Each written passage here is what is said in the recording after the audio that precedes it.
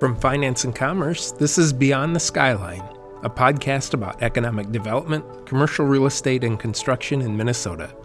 Above all, it's a show about what's next, creativity, and the innovation and technology that are changing how we work and shaping the future of business throughout our state.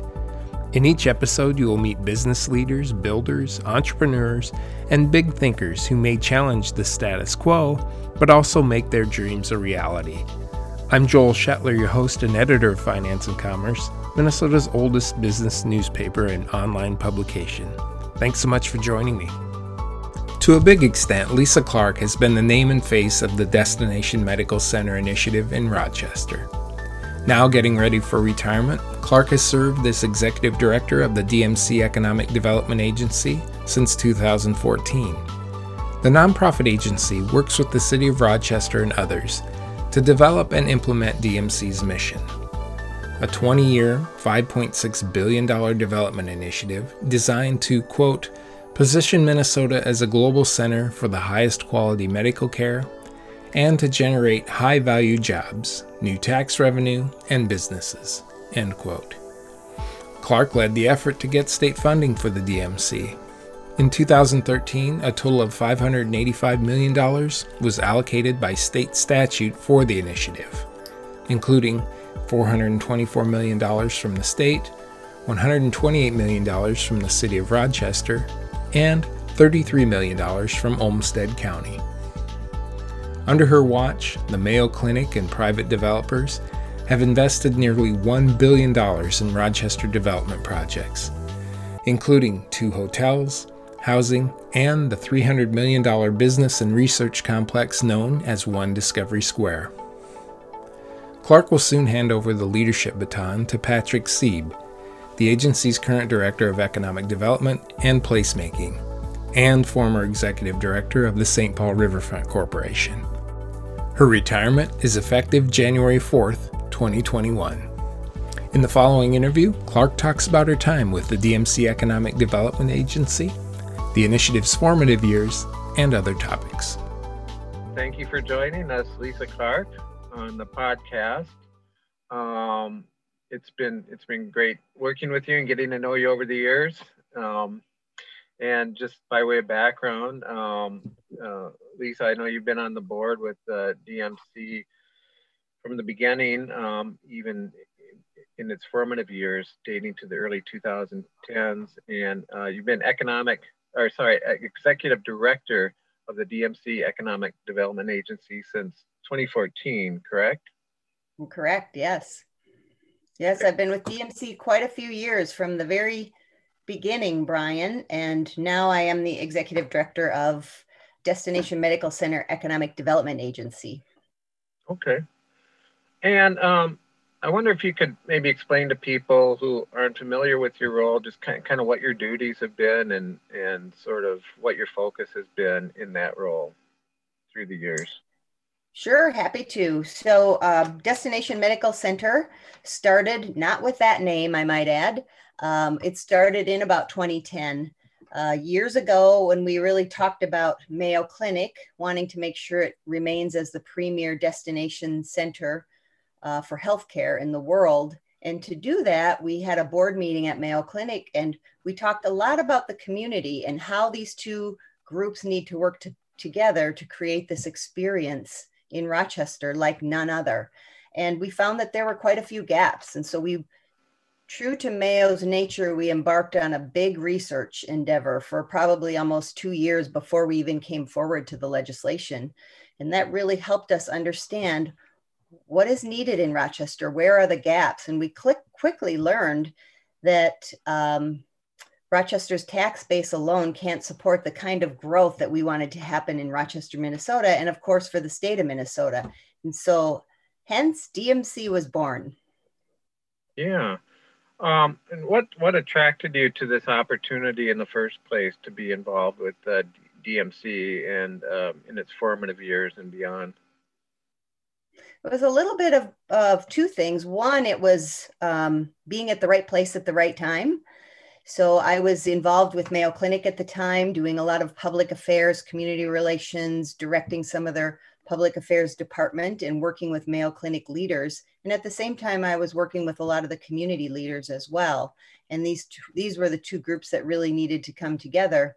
And then, of course, personal interest. I've always been a big fan of business and how does business function. And I've always been a person who wonders where the gaps are.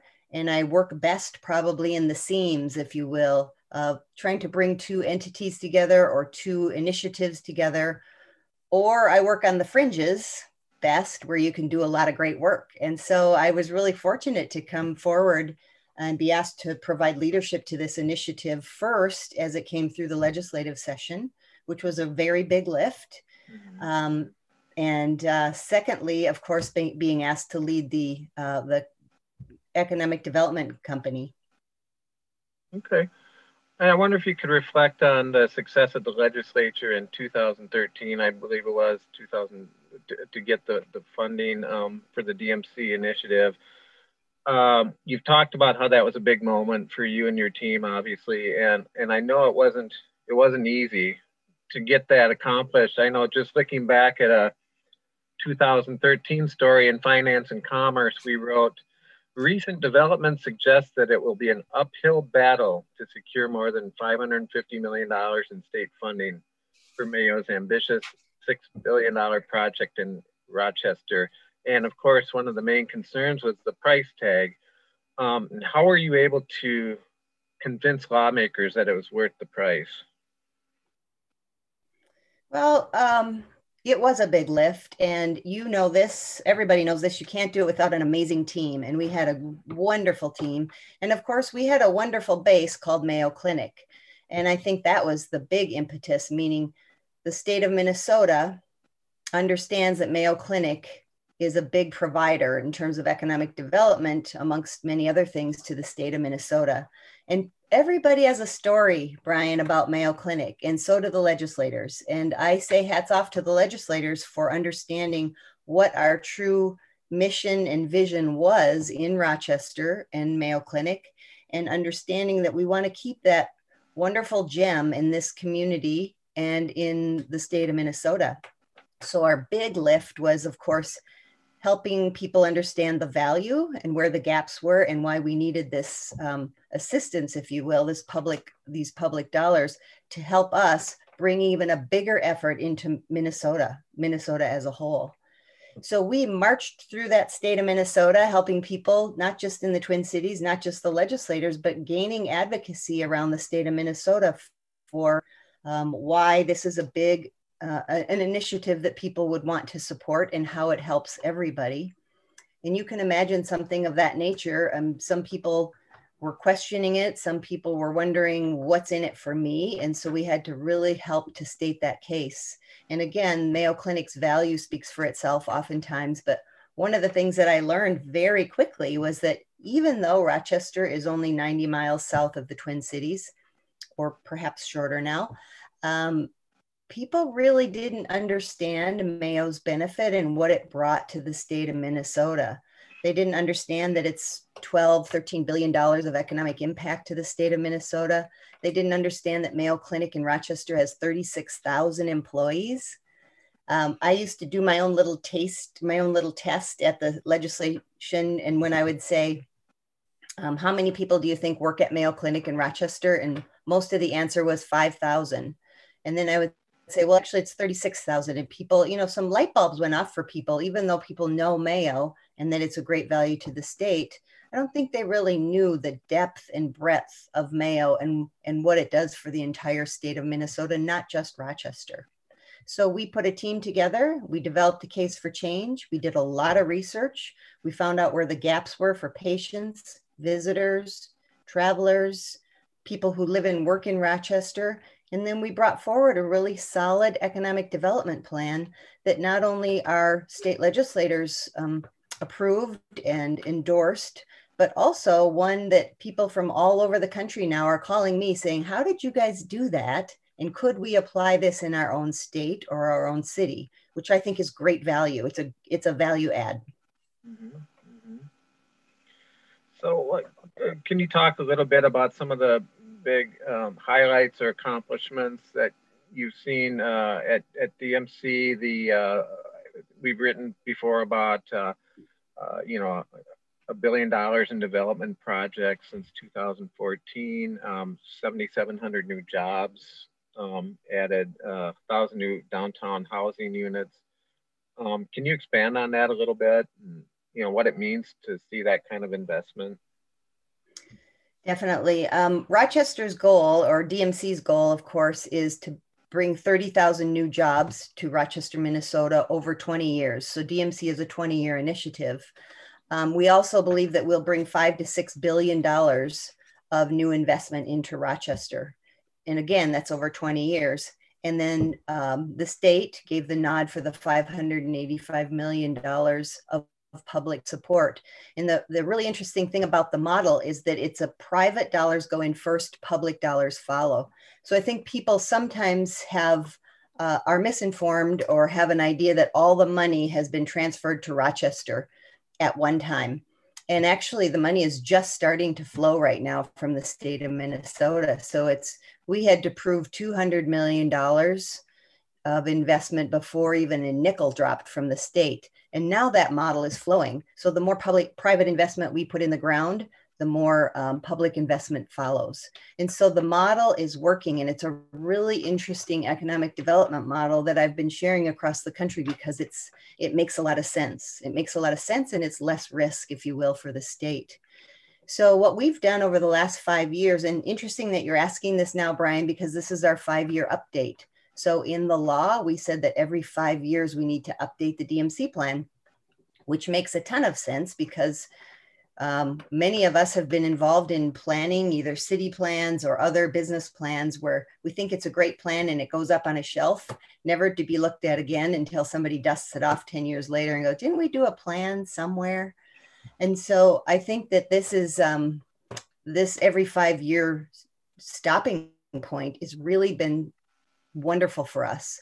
So on the DMC team, which is an amazing team, we've put together a look back, like what are the successes in the first 5 years? And we are so proud, Brian, of the first 5 years in DMC. As you said, we brought in about $1 billion of private investment. So we're on track there. 7,700 new jobs, we're on track there. We've built hotels, we've built quite a bit of residential. And we all know that any downtown, any strong downtown, a vibrant downtown needs people who live downtown that create that energy. And Rochester had very, very little downtown housing. And so we've brought in about 1,000 new units of housing downtown. We built the first bioscience, life science building. We've got a Mortenson partner who is actually building a research bioscience, life science campus downtown Rochester. And of course, the value for that is that we have Mayo Clinic as a partner. They're downtown, their whole campus or much of their campus is downtown Rochester. And we looked across the United States to find out what works in bioscience, life science campuses. And a lot of states, a lot of cities want to be that center, but where better to do it than in Rochester because of Mayo Clinic. And so we built what we call One Discovery Square. This is a 16-block area. Our first building is called One Discovery Square. And that building actually is leased up. It's leased up about 2 years earlier than we thought. And we're breaking ground probably within the next couple of weeks for the second bioscience, life science technology building. So that's going to bring new jobs. That's going to bring new businesses that have never seen Rochester before and have never certainly seen Minnesota before to this great state and this city. And that, of course, is the economic generator. The other thing that we've been doing a lot of work on is public realm. Particularly with COVID right now, we're continuing our public realm projects because that's the time to get in the ground for public realm and keep that type of work going. We've got Heart of the City going, which is where Rochester hospitality meets healthcare. And that's the vibrant downtown area with shopping and business and healthcare. So we're continuing the public realm. And then the final thing I'll just mention is transportation.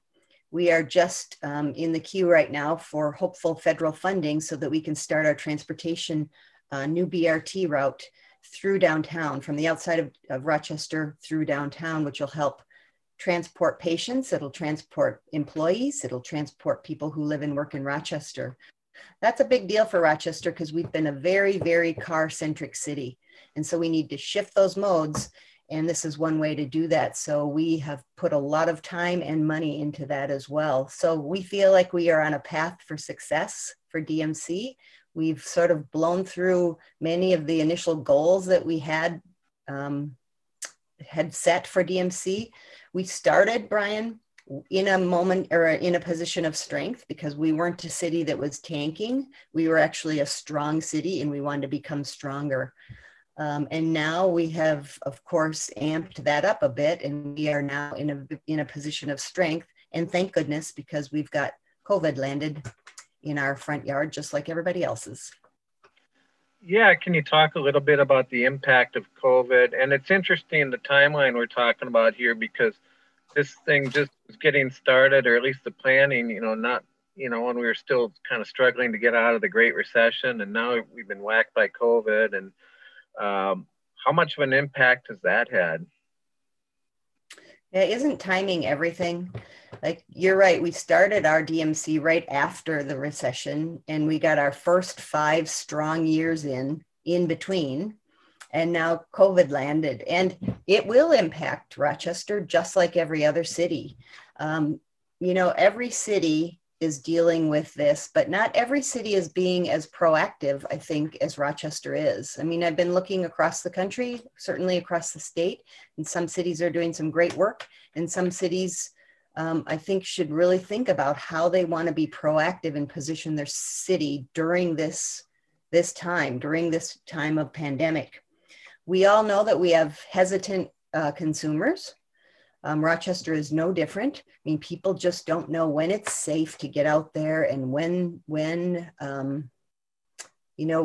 they feel as though all the organizations and the businesses are safe, and the restaurants. And so this will affect us. It will, just as I said, just like every other city, it will affect us. And we are now positioning ourselves, meaning Rochester and all of the organizations in Rochester, to do quite a few things. We're trying to make sure that we are prepared for repurposing potential vacancies. So as some of the small businesses are starting to go away, unfortunately, I mean, every morning I wake up and I hope for the businesses, and I hope they're doing, they can stay afloat, and some of them can't. And so how will we take that real estate, that commercial real estate, and repurpose that? So we're starting to have those discussions right now. I mean, what are the best ways in which we can do just that? A couple of other things that we're doing a lot on the monetary side, meaning we are partnering with other organizations to provide as many funds and grants and any dollars available for particularly small businesses, so that we can help them get through this really, really tough and gritty time, because everybody's going to need every dollar they can to help with that. And we are providing jobs in the community continuing. So the great thing about Rochester is, yes, it will be affected. We perhaps may be affected a bit less for 2 reasons. One, we have Mayo Clinic, and those patients are coming back. People need healthcare. And 2, we have these DMC tools that we're continuing to use. And so we feel very blessed that we've got projects that are continuing to move forward. Some of those I mentioned, particularly the Discovery Square 2 project, which is a big, big initiative. I mean, it's hard to build those buildings anyway. It's hard to build bioscience research technology buildings because they're really costly to do. But we feel very fortunate, and we actually feel very confident that we will fill those buildings. So we're working with all the community partners to do the best that we can to really help businesses and to help this community get through this tough time. Yeah, and there's certainly the first 5 years are promising, but there's still a ways to go. What do you see next? Just kind of continue to build off the successes that you've seen. We will do that, Brian. I think diversification is really important for us. We need to continue to diversify our economy. I mean, Mayo Clinic is one mammoth healthcare economy in Rochester, Minnesota, thank goodness. And as I said before, they provide jobs to a lot of people, but those things are shifting now. like other cities as well. I mean, how many people are going to be staying home and do remote working? And that will affect us. That will affect our downtown. And we need to make sure that we continue to focus on our downtown. It's sort of our golden goose, if you will, and we need to keep feeding it. And so to do that, we are going to have to repurpose things and keep the public infrastructure happening. So this Heart of the City project I talked about, and we've got a project called Discovery Walk, which is a linear parkway that's trying to connect all of these sub-districts in Rochester to create more of a people-friendly, pedestrian-friendly environment. And so we will continue the projects where we can because it brings jobs to this community. I mean, it brings hundreds of construction jobs in this community, and it keeps our economy going. And so things like that are really important for us, that we continue to invest in that infrastructure. We continue to invest in public realm. We continue to move forward on diversifying the economy with this bioscience, life science campus, and really focus on our small businesses and our local businesses so that they stay with us, because I do believe we will come out of this. It's going to look different.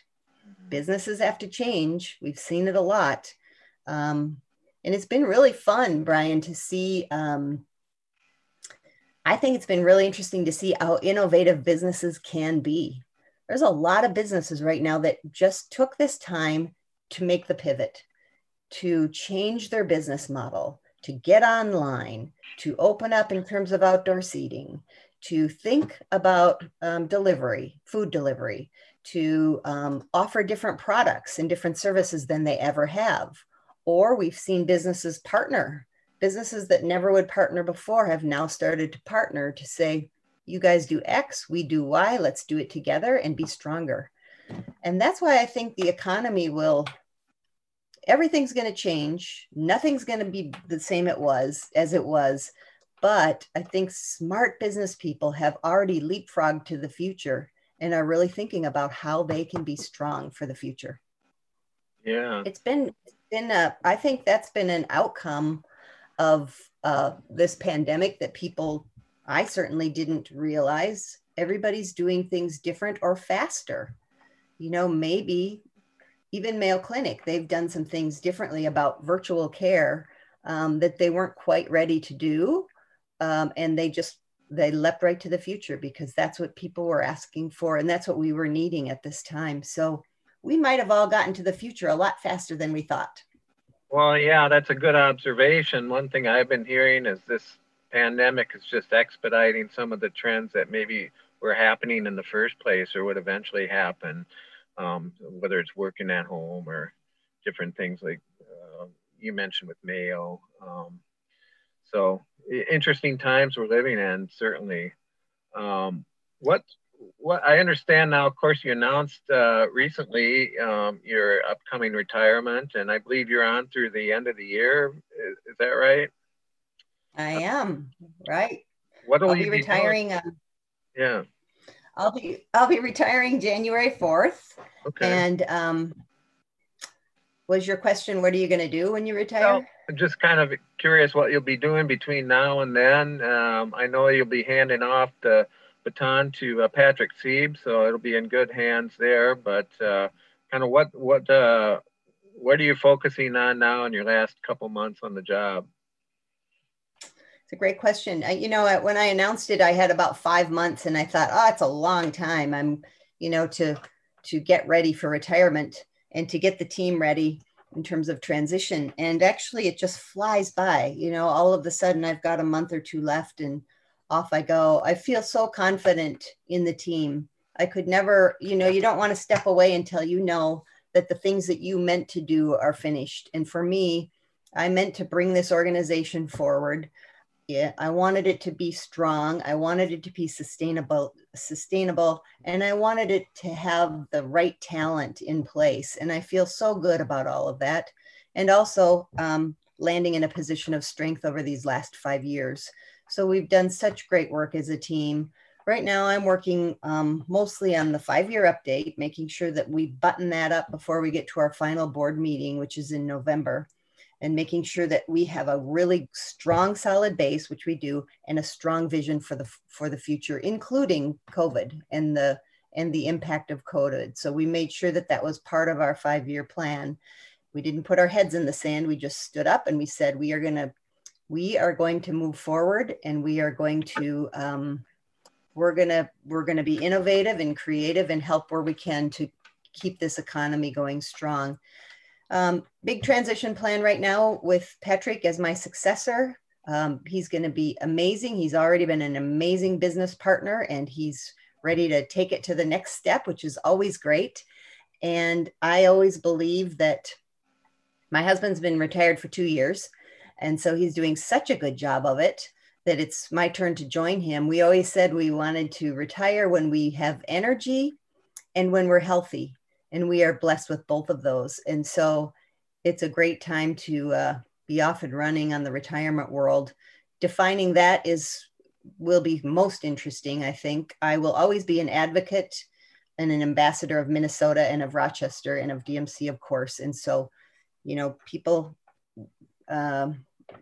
have tapped on my door a little bit already, asking if there's something they can glean from me or some time or energy in the future. And I'm happy to explore all of that, but I think I have to pause a little bit and figure out what the new world of retirement looks like for me. Great. Well, thank you again for your time, and best wishes in retirement. Really. Thank you, Brian. Yeah. So it'll be. I really appreciate it. Yeah. Finance and Commerce has been a good partner for us, and I always have appreciated the work that you all do. And I feel like you've been really good collaborators and partners with us. And so I thank you for that as well. Well, good. Well, it's nice to hear that. And thank you for all your, for being available and always for the good work you do. So appreciate it. Thank you. All right. Thanks Take so care. much. Yep. Take care, Lisa. You too. Thank you. Thank you for listening, and please subscribe to Beyond the Skyline. We can be found wherever you listen to your podcasts. To learn more about finance and commerce or to subscribe, go to our website, www.finance-commerce.com. I'm Joel Shetler, editor of Finance and Commerce. Thank you again for listening to Beyond the Skyline.